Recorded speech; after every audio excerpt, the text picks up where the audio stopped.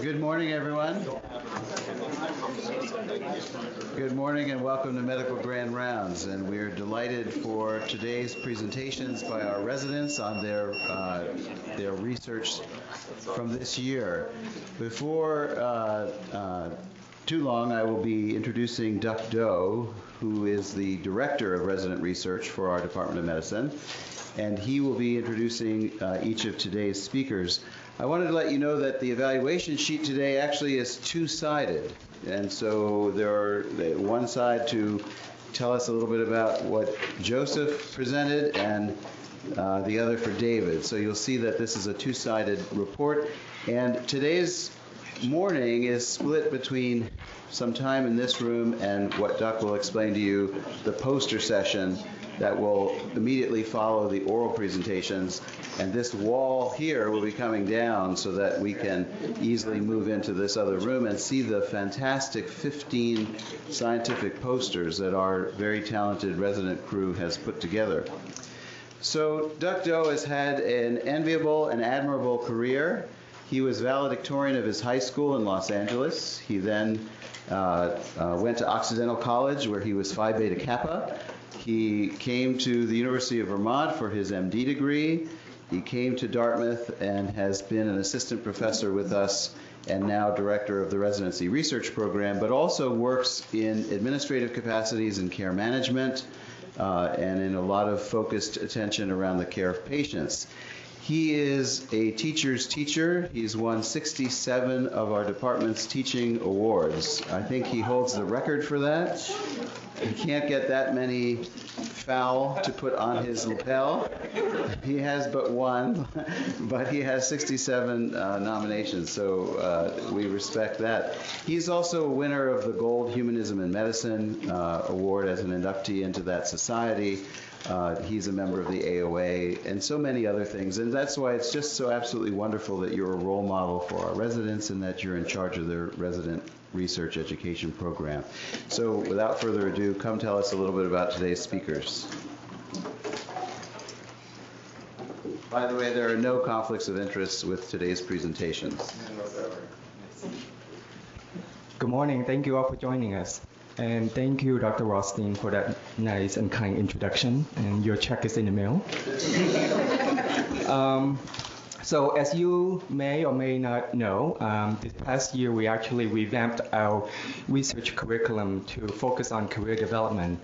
So this morning you will hear two special presentations from our residents that sort of highlight the strength of our residency and the vision of a successful career path we hope for our residents.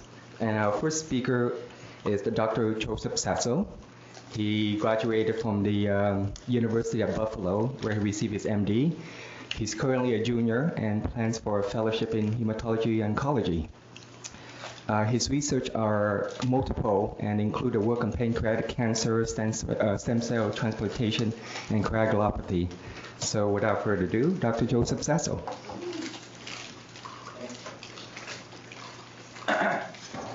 Hey guys, thanks for coming. Please ignore the learning objectives you were sent out on polycythemia vera. My talk is on giving thrombosis prophylaxis to hospitalized cirrhotics. And this was an issue that I got interested in when I was involved with an actual case. This is a very classic VA patient case, mid-50s male with hepatitis C and alcohol abuse, end-stage cirrhosis, comes in with pretty severe edema, ascites, dyspnea on exertion. They admit him to the VA from the urgent care clinic for diuresis, plan to do a paracentesis. He's got the pretty classic lab profile of a cirrhotic. His INR is 1.7, his platelets are 89. So we admit him, we start him on diuresis. I put him on heparin 5000 TID for VTE prophylaxis, that being a venous thromboembolism, kind of a buzzword for DVT-PE. So the next morning we come in, we thought we did a good job, but he's very confused, he's encephalopathic. The nurse tells us he had a large bout of melena. His hemoglobin, we find out, dropped substantially that morning. So we call GI rather urgently. They send him upstairs. He has an endoscopy, and he's found to have an actively oozing gastric varix, which they treat. So this is one of my, first patient encounters in intern year, and I kind of wondered, did I cause that? Because I gave him the DVT prophylaxis. Did we, in doing so, cause more harm than good? And the short answer is that no one really knows yet until we publish this study. But it's never been looked at. All the studies that showed a benefit in anticoagulating hospitalized patients excluded people with thrombocytopenia and coagulopathy, so cirrhotics are pretty much routinely removed from those. There's no guidelines. We have very small amount of data using anticoagulants in cirrhotics. There's some small trials using low molecular weight heparin for portal vein prophylaxis that appears to be safe. And we know from some studies that providers are using this very willy-nilly and not very often. One study cites, 24%. And I think the hesitancy is obviously from the coagulation profile. And certainly there's a lot of reasons a cirrhotic would have an increased risk for bleeding. Their synthetic function's very decreased. They have a very decreased incidence of almost all the factors. Vitamin K deficiency, they have low platelets. So uremia, their platelets don't function as well.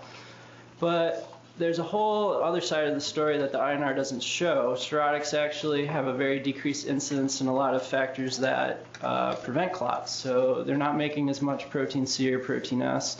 They're not making as much antithrombin. And this whole side of the graph isn't really shown on traditional lab panels. In fact, the only items that are shown on the INR I've highlighted in white here. So it's possible that your cirrhotic patient is living on this kind of dangerous seesaw between bleeding and clotting. You guys may remember from medical school the coagulation cascade.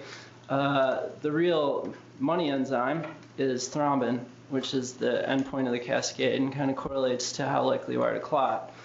And people have actually looked at the amount of thrombin generated in cirrhotics, and it's actually equal or increased to non-cirrhotic controls, implying that they have a pretty reasonable clotting system. But the actual money is in the incidence of VTE in these patients. And we know from large observational studies, they actually have a very real incidence.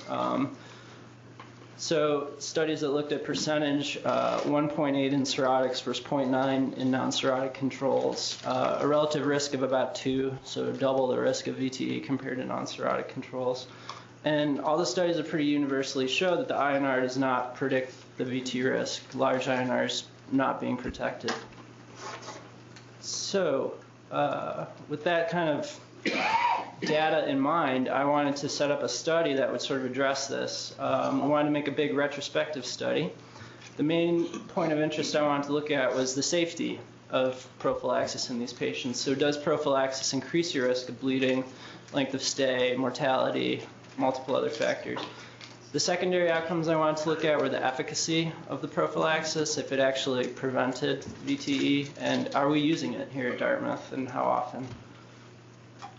So I was able to get a list of admissions that were billed for cirrhosis by ICD-9 codes that did a 5-year period, 2007 to 2012. The use of prophylaxis I was able to get very accurately from pharmacy billing codes, so we were able to get every admission in this. We were able to tell if they were billed for 40 units of Lovenox or 5,000 of heparin. I wanted to include all patients with cirrhosis over 18. I only did patients admitted to hospital medicine, so this is you guys. No patients on surgery or ICU. And I excluded patients who wouldn't get prophylaxis when they came in. So anyone who was bleeding when they came in, which is obviously a large component of cirrhotic admissions, they're excluded. Anyone who already had a VTE was excluded. If we went through their medical record and found that they were misbilled for cirrhosis, which did happen, they were excluded. Patients who had a large amount of their hospital stay at an outside hospital where we couldn't tell if they got prophylaxis or not, they were excluded too. And anyone who came in on full dose anticoagulation, Coumadin and whatnot, they were pulled out of the study. So we admit a lot of cirrhotics here. We ended up admitting almost 1,000 admissions in the 5-year period for cirrhosis, and that accounted for 711 patients. So out of those, we excluded about 400. Most of the exclusions were for patients who came in with the GI bleed. No cirrhosis being the next most common. 70 admissions were pulled out for that. 46 were on full dose anticoagulation. And we ended up including a pretty reasonable number. 600 patients met our inclusion criteria. And it just so happens that through sheer luck, it was very evenly distributed. Half, almost exactly half, got DVT prophylaxis, and almost exactly half got no prophylaxis for their admission. So here's all the patients we pulled out. Pretty reasonable average age, 57, a little bit more male. Pretty long length of stay for these cirrhotic patients, the average being 8.2. These are standard deviations here. So you see half received prophylaxis. And also fortuitously, within the prophylaxis, about half was Lovenox and half was heparin. We gave a reasonable amount, about 5 days worth of Lovenox. This is the 40 milligram or 30 milligram dose of Lovenox that they use in patients with renal insufficiency. And each one of these is 5,000 units of heparin. So this is usually given 3 times a day or twice a day. And they were a reasonably high level of cirrhosis with a MELD of 14, reasonably high coagulopathy. The average INR was 1.6, and some thrombocytopenia. So the first question is, how are we choosing to utilize this? Well, here is a breakdown of how the patients who received prophylaxis versus, which is this group, versus those who didn't. So there's clearly a selection bias from the prescribers here. Patients who are being chosen for prophylaxis have more platelets, significantly more. They have a lower MELD score. They have definitely a lower INR. The PT is unchanged, ironically.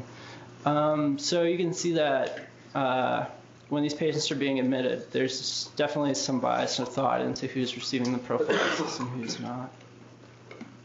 So the big question, were there any adverse events in the prophylaxis group that were not in the no prophylaxis group? So here's the outcome. The main issue, the primary endpoint I was looking for, was in-hospital bleed, and that was not significantly different in the 2 groups.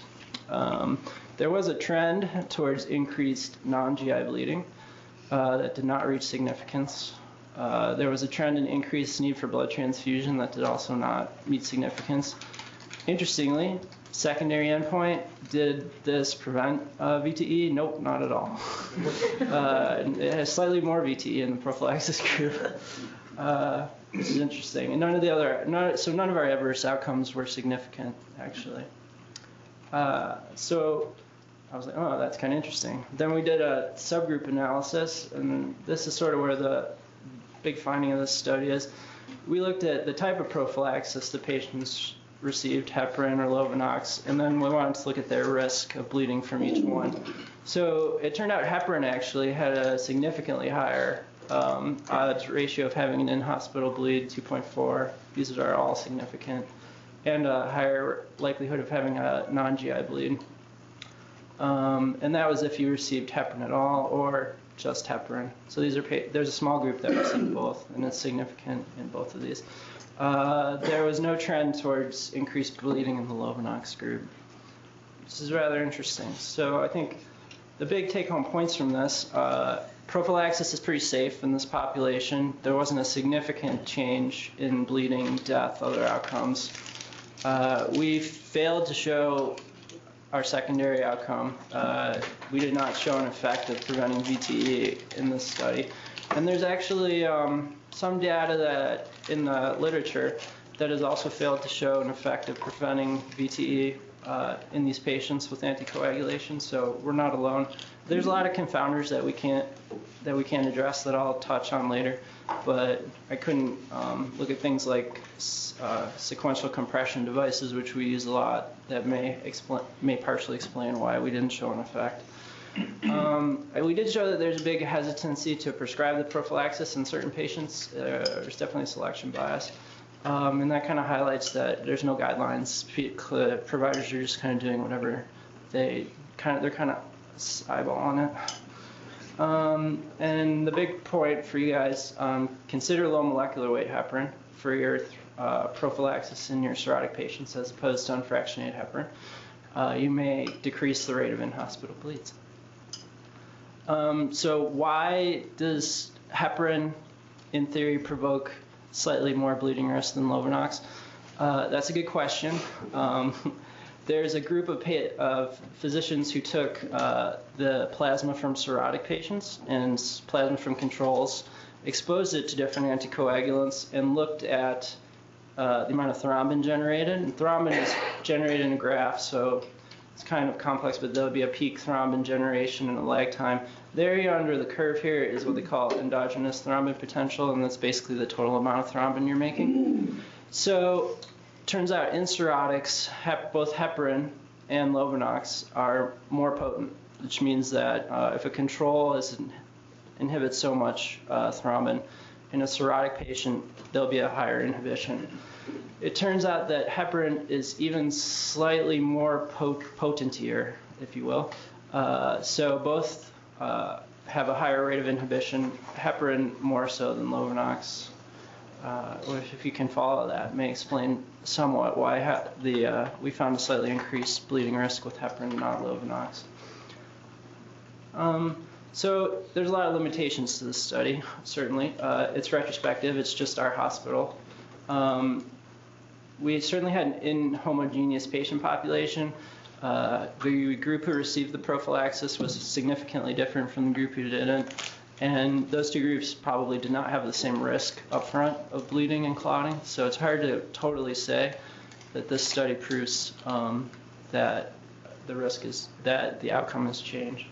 I wanted to look at confounders. I specifically want to get aspirin because that certainly increases your bleeding risk. And I could, for as much as I tried, I could not get the aspirin data. We don't bill for it here. I guess we just give out aspirin. And so there's very little record of it, and I tried to get it from the pharmacy distribution warehouse, but wasn't able to. I was able to get Plavix. The Plavix was only administered to 2 patients in the whole data set, so I didn't think it was significant. It would have been nice to look at the risk factors for things like thrombosis in each group, and you could have done that by assessing BMI, their smoking history, certainly if they had an active cancer. These are all points that could have been used to calculate some risk that we weren't able to pull out due to the complexity of the medical record. And as I mentioned earlier, sequential compression devices are used here, and it's not really recorded in the medical record, so I couldn't pull it out. But I think the big future direction is this is pretty ripe for future study, especially a prospective trial, which would be wonderful. Because there's really no data on this, and it's something that the lowest level of medicine, like the medical intern, deals with every day when they have to click that box. So in closing, I just want to make some acknowledgments. Dr. Ornstein, my mentor, Paramber, who helped me a lot with the organization of writing up this project. I had multiple medical students who spent a lot of time going through the charts. Only one of them is here today, but they deserve a lot of thanks because they did a lot of work on this. Dr. Dixon, who helped me from gastroenterology, and my statisticians, Spencer and Todd. So at this point, I'll take any questions you guys have.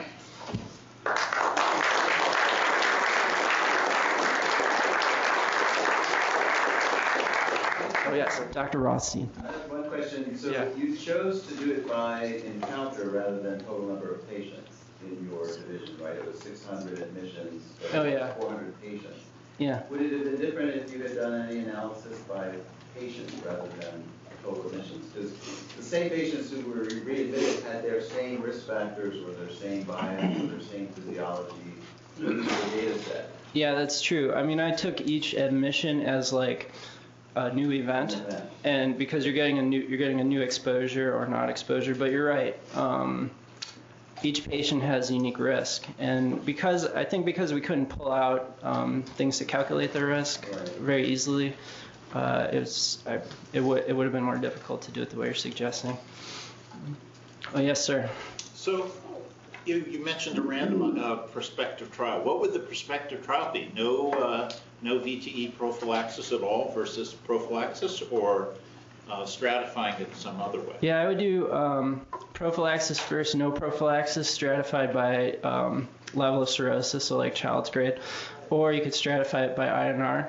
So what you're looking for, ideally, if you want to make a guideline, you should really say like providers should prophylax every cirrhotic up to an INR of 2, because above 2 we found an increased risk of bleeding that was greater than the protective benefit of the prophylaxis. And it may be that there's no INR where that's the case, and it may be that if you do the study large enough, you'll show that you should give prophylaxis to every cirrhotic, no matter how deranged their coagulation profile is. So Yeah. I think that would be a great study, and it could be a single center study to start. My question is are there any algorithms that are eminence-based rather than evidence-based that you would run into if you tried to set that up? I guess I don't. The use of low molecular weight heparin or heparin and as prophylaxis in cirrhotic patients or anybody. I guess I don't know what you mean by eminence versus evidence. Eminence meaning not a bunch of quote experts got into a room and said this is what we think it should be. Ah, I see. Well, I guess that the eminence hasn't yet met on this topic. There's so if you're here, there's something to do. But so there's basically no recommendations. There's one review where they basically concluded that if you're going to use prophylaxis in cirrhotics, we suggest Lovenox. So this isn't a new finding per se. I'm the first one to show it actually made a difference. I think they're suggesting Lovenox because it's the only thing that's been tried. So I think if you were to set up the study, nobody would argue with you. And as I showed here, we're using them pretty interchangeably, heparin or Lovenox at this hospital already. We're using them by like 50-50 if we choose to anticoagulate. Yes, sir.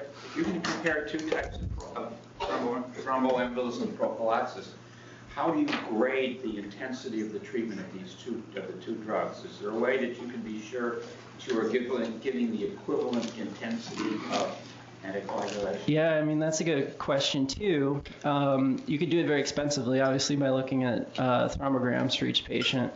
I think if you were going to do it, you would probably just follow the current standards, which are we give heparin at this dose, Lovenox at this dose, and assume they work equally. But you're right, because we've shown that they don't actually work that equally. All right, thanks, everybody.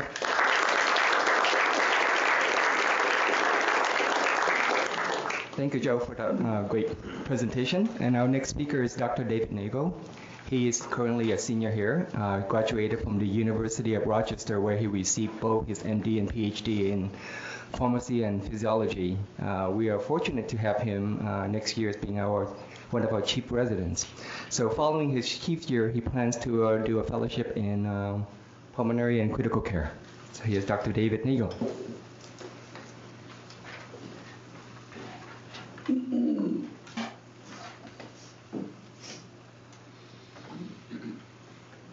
Good morning, everyone. So, as Dr. just mentioned, I have more of a basic science background, at least from graduate school. And part of what I think residency offers is an ability to get different experiences. So I went way outside of my comfort zone and started this project with Dr. Andrus, really doing more of a cost-effective and modeling project that really has nothing to do with basic science. But it's in an area of interest, and that would be pulmonary hypertension. In the lab, I studied vascular signaling, and that was actually in carotid arteries, but it just so happens that the same signaling pathway happens in the pulmonary vasculature. So I guess I'm fortunate in that sense. So these are the learning objectives you received, and this is kind of how the outline of the talk will go. We'll talk a little bit about pulmonary hypertension and the different types of it. We'll talk a little bit about cost-effective analysis, and my disclaimer is I am by no means an expert, but I will do my best to answer questions that you have. And then talk about the therapies and sort of what we found in our project that we did. So the World Health Organization classifies pulmonary hypertension essentially based on the etiology that causes the pulmonary hypertension. The first group is where my interest lies, because it deals with the actual vascular pathology that happens. So this is pulmonary arterial hypertension. And on the right-hand side, you will see that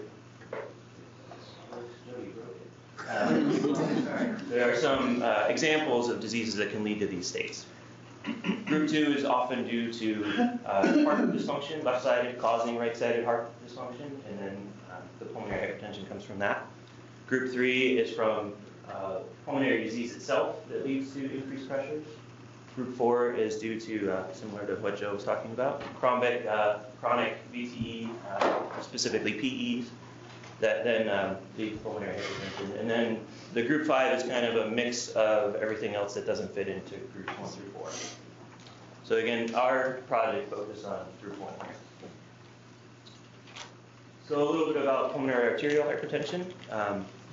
The sort of red flag signs when somebody comes into clinic or you admit them to the hospital: dyspnea, inability to perform the same way that they did years ago, and dizziness / syncope, pre-syncope. Those are kind of the hallmark symptoms that people come into the clinic with. And then if this disease process goes on for a long time, they eventually develop signs of right heart failure. So on physical exam, you can see things like elevated jugular venous pressure, you'd see edema, etc. So the sad thing about this whole thing is it's a pretty rare disease, which means funding sources are not necessarily robust. In 1987, that's this first study here, it was in the U.S. population, it was about 1 to 2 cases per million. At that time, the mean age of diagnosis was 36 years, and there's a female predominance. About 20 years later, in France, they had another national registry that found about the same incidence, 2.4 cases per 1 million, and the prevalence was about 15 cases per 1 million people. The sad part about this disease is this is actually an improvement in the mortality rate as we've had more therapies, but it still is quite high at 43% in a given 5-year. That's from the time of diagnosis to the time of death. And as the population becomes more elderly, this is being diagnosed more often in the elderly, and people are living longer with the disease into their elder years.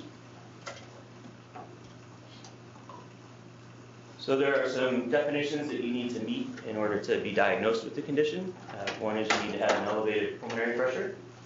You have to have a relatively low wedge pressure, which suggests that this is really an arterial phenomenon and not from, for instance, left-sided heart failure causing right-sided heart failure. You have to have an elevated pulmonary vascular resistance. Again, that's the measurement of the arterial sort of vasoconstrictive state.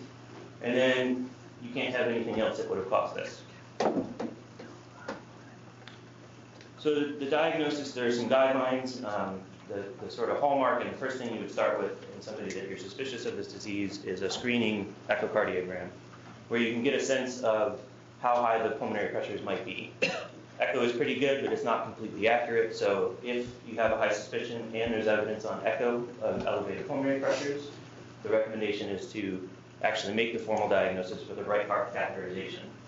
The other benefit of doing a catheterization is you can give a vasodilator when you have the catheter in and see if there's a response, and that helps you to try to pick which therapy you would put a patient on. You want to rule out other things, so you get a chest x-ray, EKG, VQ scan to look at chronic thromboembolic disease, and PFTs to see if there's any lung dysfunction. There's a whole bunch of labs that can be ordered. Some of them are sort of standard, the CBC and LFTs and that sort of thing, and then some are individual based. If you're going to go down the rheumatologic conditions to look for like mixed connective tissue disease. There are sort of functional capacity parameters as well, 6-minute walk test, and exercise echocardiogram, cardiopulmonary testing to see what their oxygen utilization is. And then you can actually do a right heart cath during exercise because some people only get symptomatic when they're doing exertional things. So similar to heart failure, the World Health Organization has a way to classify how severe some of these symptoms are. The least severe is class 1, And similar to New York Heart Association heart failure sort of classification, they can pretty much do most activities and they may get a little short of breath. And that progresses to class 4, where people are usually symptomatic at rest. The main difference between the two is that the sort of dyspnea and the syncope, presyncope is a little more prevalent in pulmonary hypertension than in the heart failure world. So there are a number of different drugs. This is actually no longer a complete list. There are 2 new drugs that have been approved in the last year, both oral. But there are many different ways to give the drugs, and then within each class there are different types of medications. We'll get into a little more of that. So for the actual project, this was started by Dr. Andrus as part of his TDI classes, and he had to sort of create a master's thesis. And so he used this Markov model, which I'll tell you a little bit more about, to generate some of this data. And then I sort of came on and we completed the project and we've written it up, and hopefully we'll get it published. Been rejected once, so we'll see where it goes. But, so really the goal is to evaluate the cost effectiveness for patients that are on a single therapy, but their symptoms are either the same or getting progressively worse. So as I mentioned, we use this Markov model. I'll tell you more about that. And then we basically took our utilities that we generated from the Markov model and things like the San Francisco 36 quality of life measurements that have been published in the literature. And then we took the costs and we sort of saw what was the least expensive but gave the most benefit to patients. So a little bit about cost-effective analysis. Really, you're looking at the ratio of the cost of whatever medicine you're giving to the relative benefit that's either perceived by the patient or if you have a hard outcome like mortality, morbidity, that sort of thing. This is often used when either a disease is rare and you need to sort of get the best bang for your buck, or when resources are scarce and you need to figure out how you can be sort of equitable to everybody with limited resources. So this is more of a technical point. We won't get too much into it, but a cost-effective analysis technically uses natural units, so number of lives saved, number of cases prevented, and a cost-utility analysis is actually what we did. Measures the outcome in quality-adjusted life years. They are used interchangeably, and I'm going to take that liberty. So utility is one of the ways that cost-effective sort of analysis research, that's their outcome. So you can think of it as the number of years lived in an optimal state of health. So this is all based on the patient. You know, how often do they have to get their blood drawn? What side effects do they get from the medicine versus what is their quality of life because it's getting extended by this medicine. This really places a high value on the individual's preference and doesn't look at things like mortality, morbidity, and that sort of thing. The simple way to say it is, it's the length of time that they have times the quality of the life that they have for that time. So a Markov model is one of the tools that's used in decision analysis research, and it's a quantitative and uses probabilities based on the literature to figure out what would happen in a hypothetical situation. It's useful when patients are sort of under constant threat, in this case from their symptoms of dyspnea and presyncope, syncope. And it assumes that a patient exists in a finite box. So they're either asymptomatic, they have symptoms, or unfortunately they're dead. That's pretty much the endpoint of the Markov model. The model keeps running until eventually all patients die. So it's a little morbid, but helpful. So the events, the sort of outcomes that we get from a Markov model are when patients transition from those discrete health states. So this is a very simplified diagram of what a Markov model is, but I think it'll serve our purposes. So in our particular research project, we have somebody that's on one therapy. They have functional class 3 symptoms, and so you want to give them a medicine to improve those symptoms. So here we give our alternative therapies, and I'll show you the strategy that we use in just a second. And then they either go on and they survive, or they die.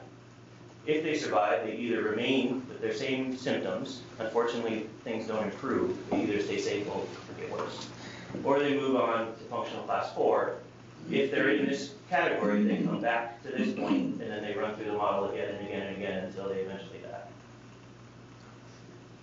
So these were our strategies. I won't go through the details, but essentially we're combining oral plus inhaled, oral plus oral for some of the subcutaneous or intravenous preparations. Again, this is after they've already failed one type of therapy. So these are the costs that are generated. This is largely from online pharmacies and was sort of verified by a couple of different sources as far as what the price for the medication is. And then the lab costs were generated by the Center for Medicare Services. They're sort of what they reimburse for laboratory costs. So you can see the cost of medications here. For certain medications, you need to have a tunnel central line placed, so you have to be hospitalized for that. You have to stay a couple days to make sure everything's working. And then at about, I think it's 0.2 events per year per patient, they will get a line infection from that tunnel catheter. So they have to come in, get antibiotics, get the line removed, have some sort of temporary device, and come back in and put another line in. These medications, some of them require fairly frequent monitoring. CBC in general is every 3 months. Hepatic function tests for certain medications is monthly. And then because most of these medicines are teratogenic, there's a female predominance, you need to make sure that patients aren't getting pregnant. The prescription drugs comes in from specifically the subcutaneous infusion. There's near universal agreement that there's pain associated with the infusion of treprostinil. And so it's usually treated with a combination of narcotics and neuropathic medicines. So this is kind of a take-home slide. On the horizontal axis, you'll see annual cost. This is based in US dollars. And then here you have the effectiveness. And so what we found is that when you're trying to pick which therapies people should go on, it's pretty clear that the combination, these are two oral medications, sildenafil or Viagra, plus Bosentan, is the cheapest and the most effective. You'll see that it dominated all these other strategies by cost and effectiveness, and the only other one that was similarly efficacious was quite unaffordable. So, as with any study, there are some limitations to this. In general, and specifically pulmonary arterial hypertension, there are no large randomized clinical trials. There just aren't enough people. There's not enough money to fund them. There's really no easy way to monitor response to medication. People usually use things like 6-minute walk tests and sort of personal values, quality of life, and that sort of thing. The reason that it's studied, though, is because of the high mortality that I mentioned. So this particular type of modeling uses hypothetical patients. So these patients don't exist, which is one of the comments from the reviewers when we submitted. They couldn't quite get that concept. The characteristics that we use to put through the model are based on what little trial data we do have in people with pulmonary arterial hypertension. So it's, in that sense, a relevant population, but they actually don't exist. Because of the time of when this model was run, the new agents weren't actually in existence, or at least they weren't approved yet. So they are not incorporated into the model. And both of them are new oral agents. So as time comes on, they should certainly be included in any further future analysis. So I think the sort of future of this is, and I thought about this as Joe was talking, randomized is probably not a good way to do this. I don't know that that would be ethical because you couldn't have really a placebo. I guess you could do standard of care, but there really is no standard of care. That's why we did this model in the first place. But I think you could do sort of a prospective cohort and apply this in real life and see if it actually does bear out the results of the model. And it's important to include things like mortality. Again, we don't expect an improvement, but we may delay mortality by sort of changing the pathological signaling that's occurring. The cost of therapy, many of these medications are quite expensive, especially as new medications get approved. And then, of course, the quality of life from the patient perspective. So I'd like to thank Dr. Andrews and Dr. Catherwood, and then my family, because they put up with me being here a lot. So we have my wife, Dawn, Scarlett, the little one, and Lorelei, the relative big one. And I'll just leave off on this slide, just sort of as a schematic of what I'm more comfortable with, the basic science of how things actually work, but I don't think we really need to go in it unless there's questions. So if there are any questions, I'm happy to take them.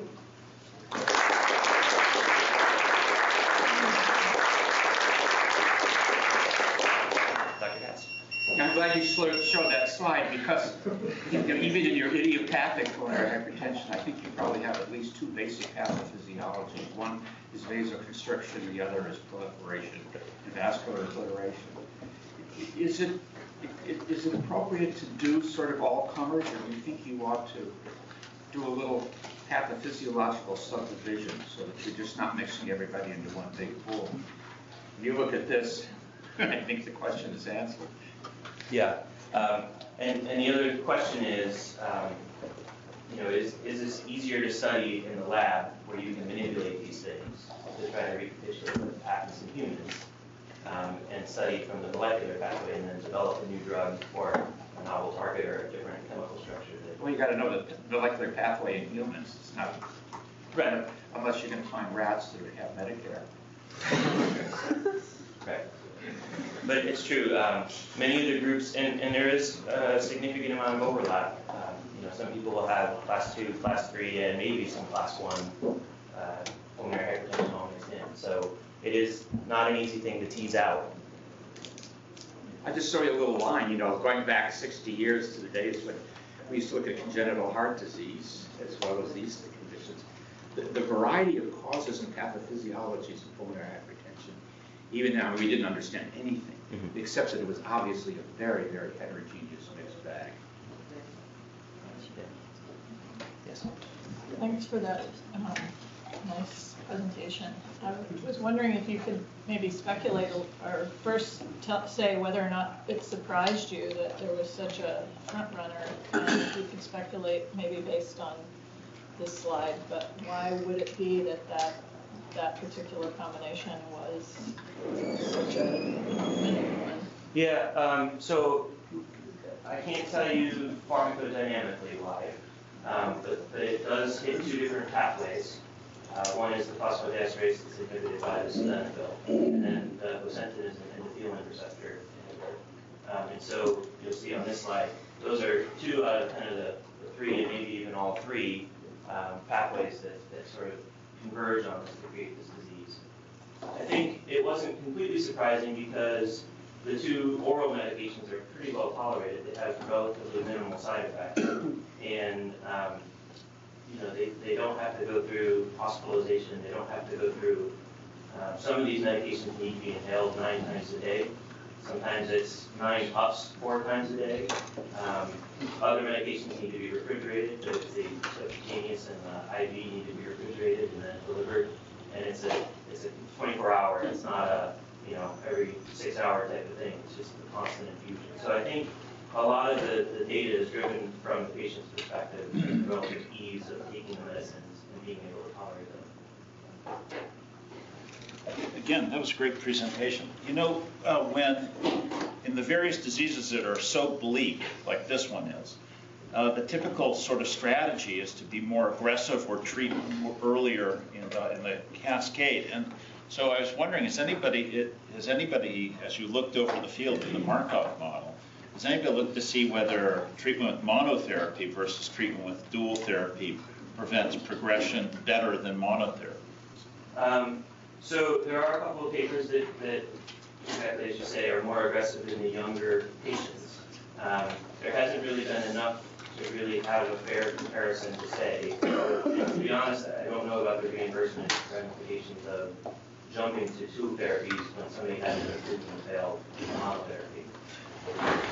Yeah, but I think if death is the endpoint in 5 years, I think the cost issue in a rare disease is a little bit different. So I just think, and we're not talking about necessarily, so anyhow, so there's not much data on that. That's what you're saying. One question, Yes. Sorry, so if something works, it's nice, but there's always like a time factor. How long does it work? How does the time factor in this particular analysis that you did? So the general sort of way that all the trials have been designed are on 3-month follow-ups, all the medication trials for pulmonary arterial hypertension. Some Markov models, that's their endpoint. They do 3 months, and that's it. This one is actually what's called a lifetime horizon, meaning that the model runs until the patient dies. It's done in 3-month increments to be consistent with what's been reported in the literature. So in other words, the follow-up time, get back to this. So the time from initiation to this sort of discrete state is 3 months, and then you run it again. And so it's in 3-month increments until the patient dies.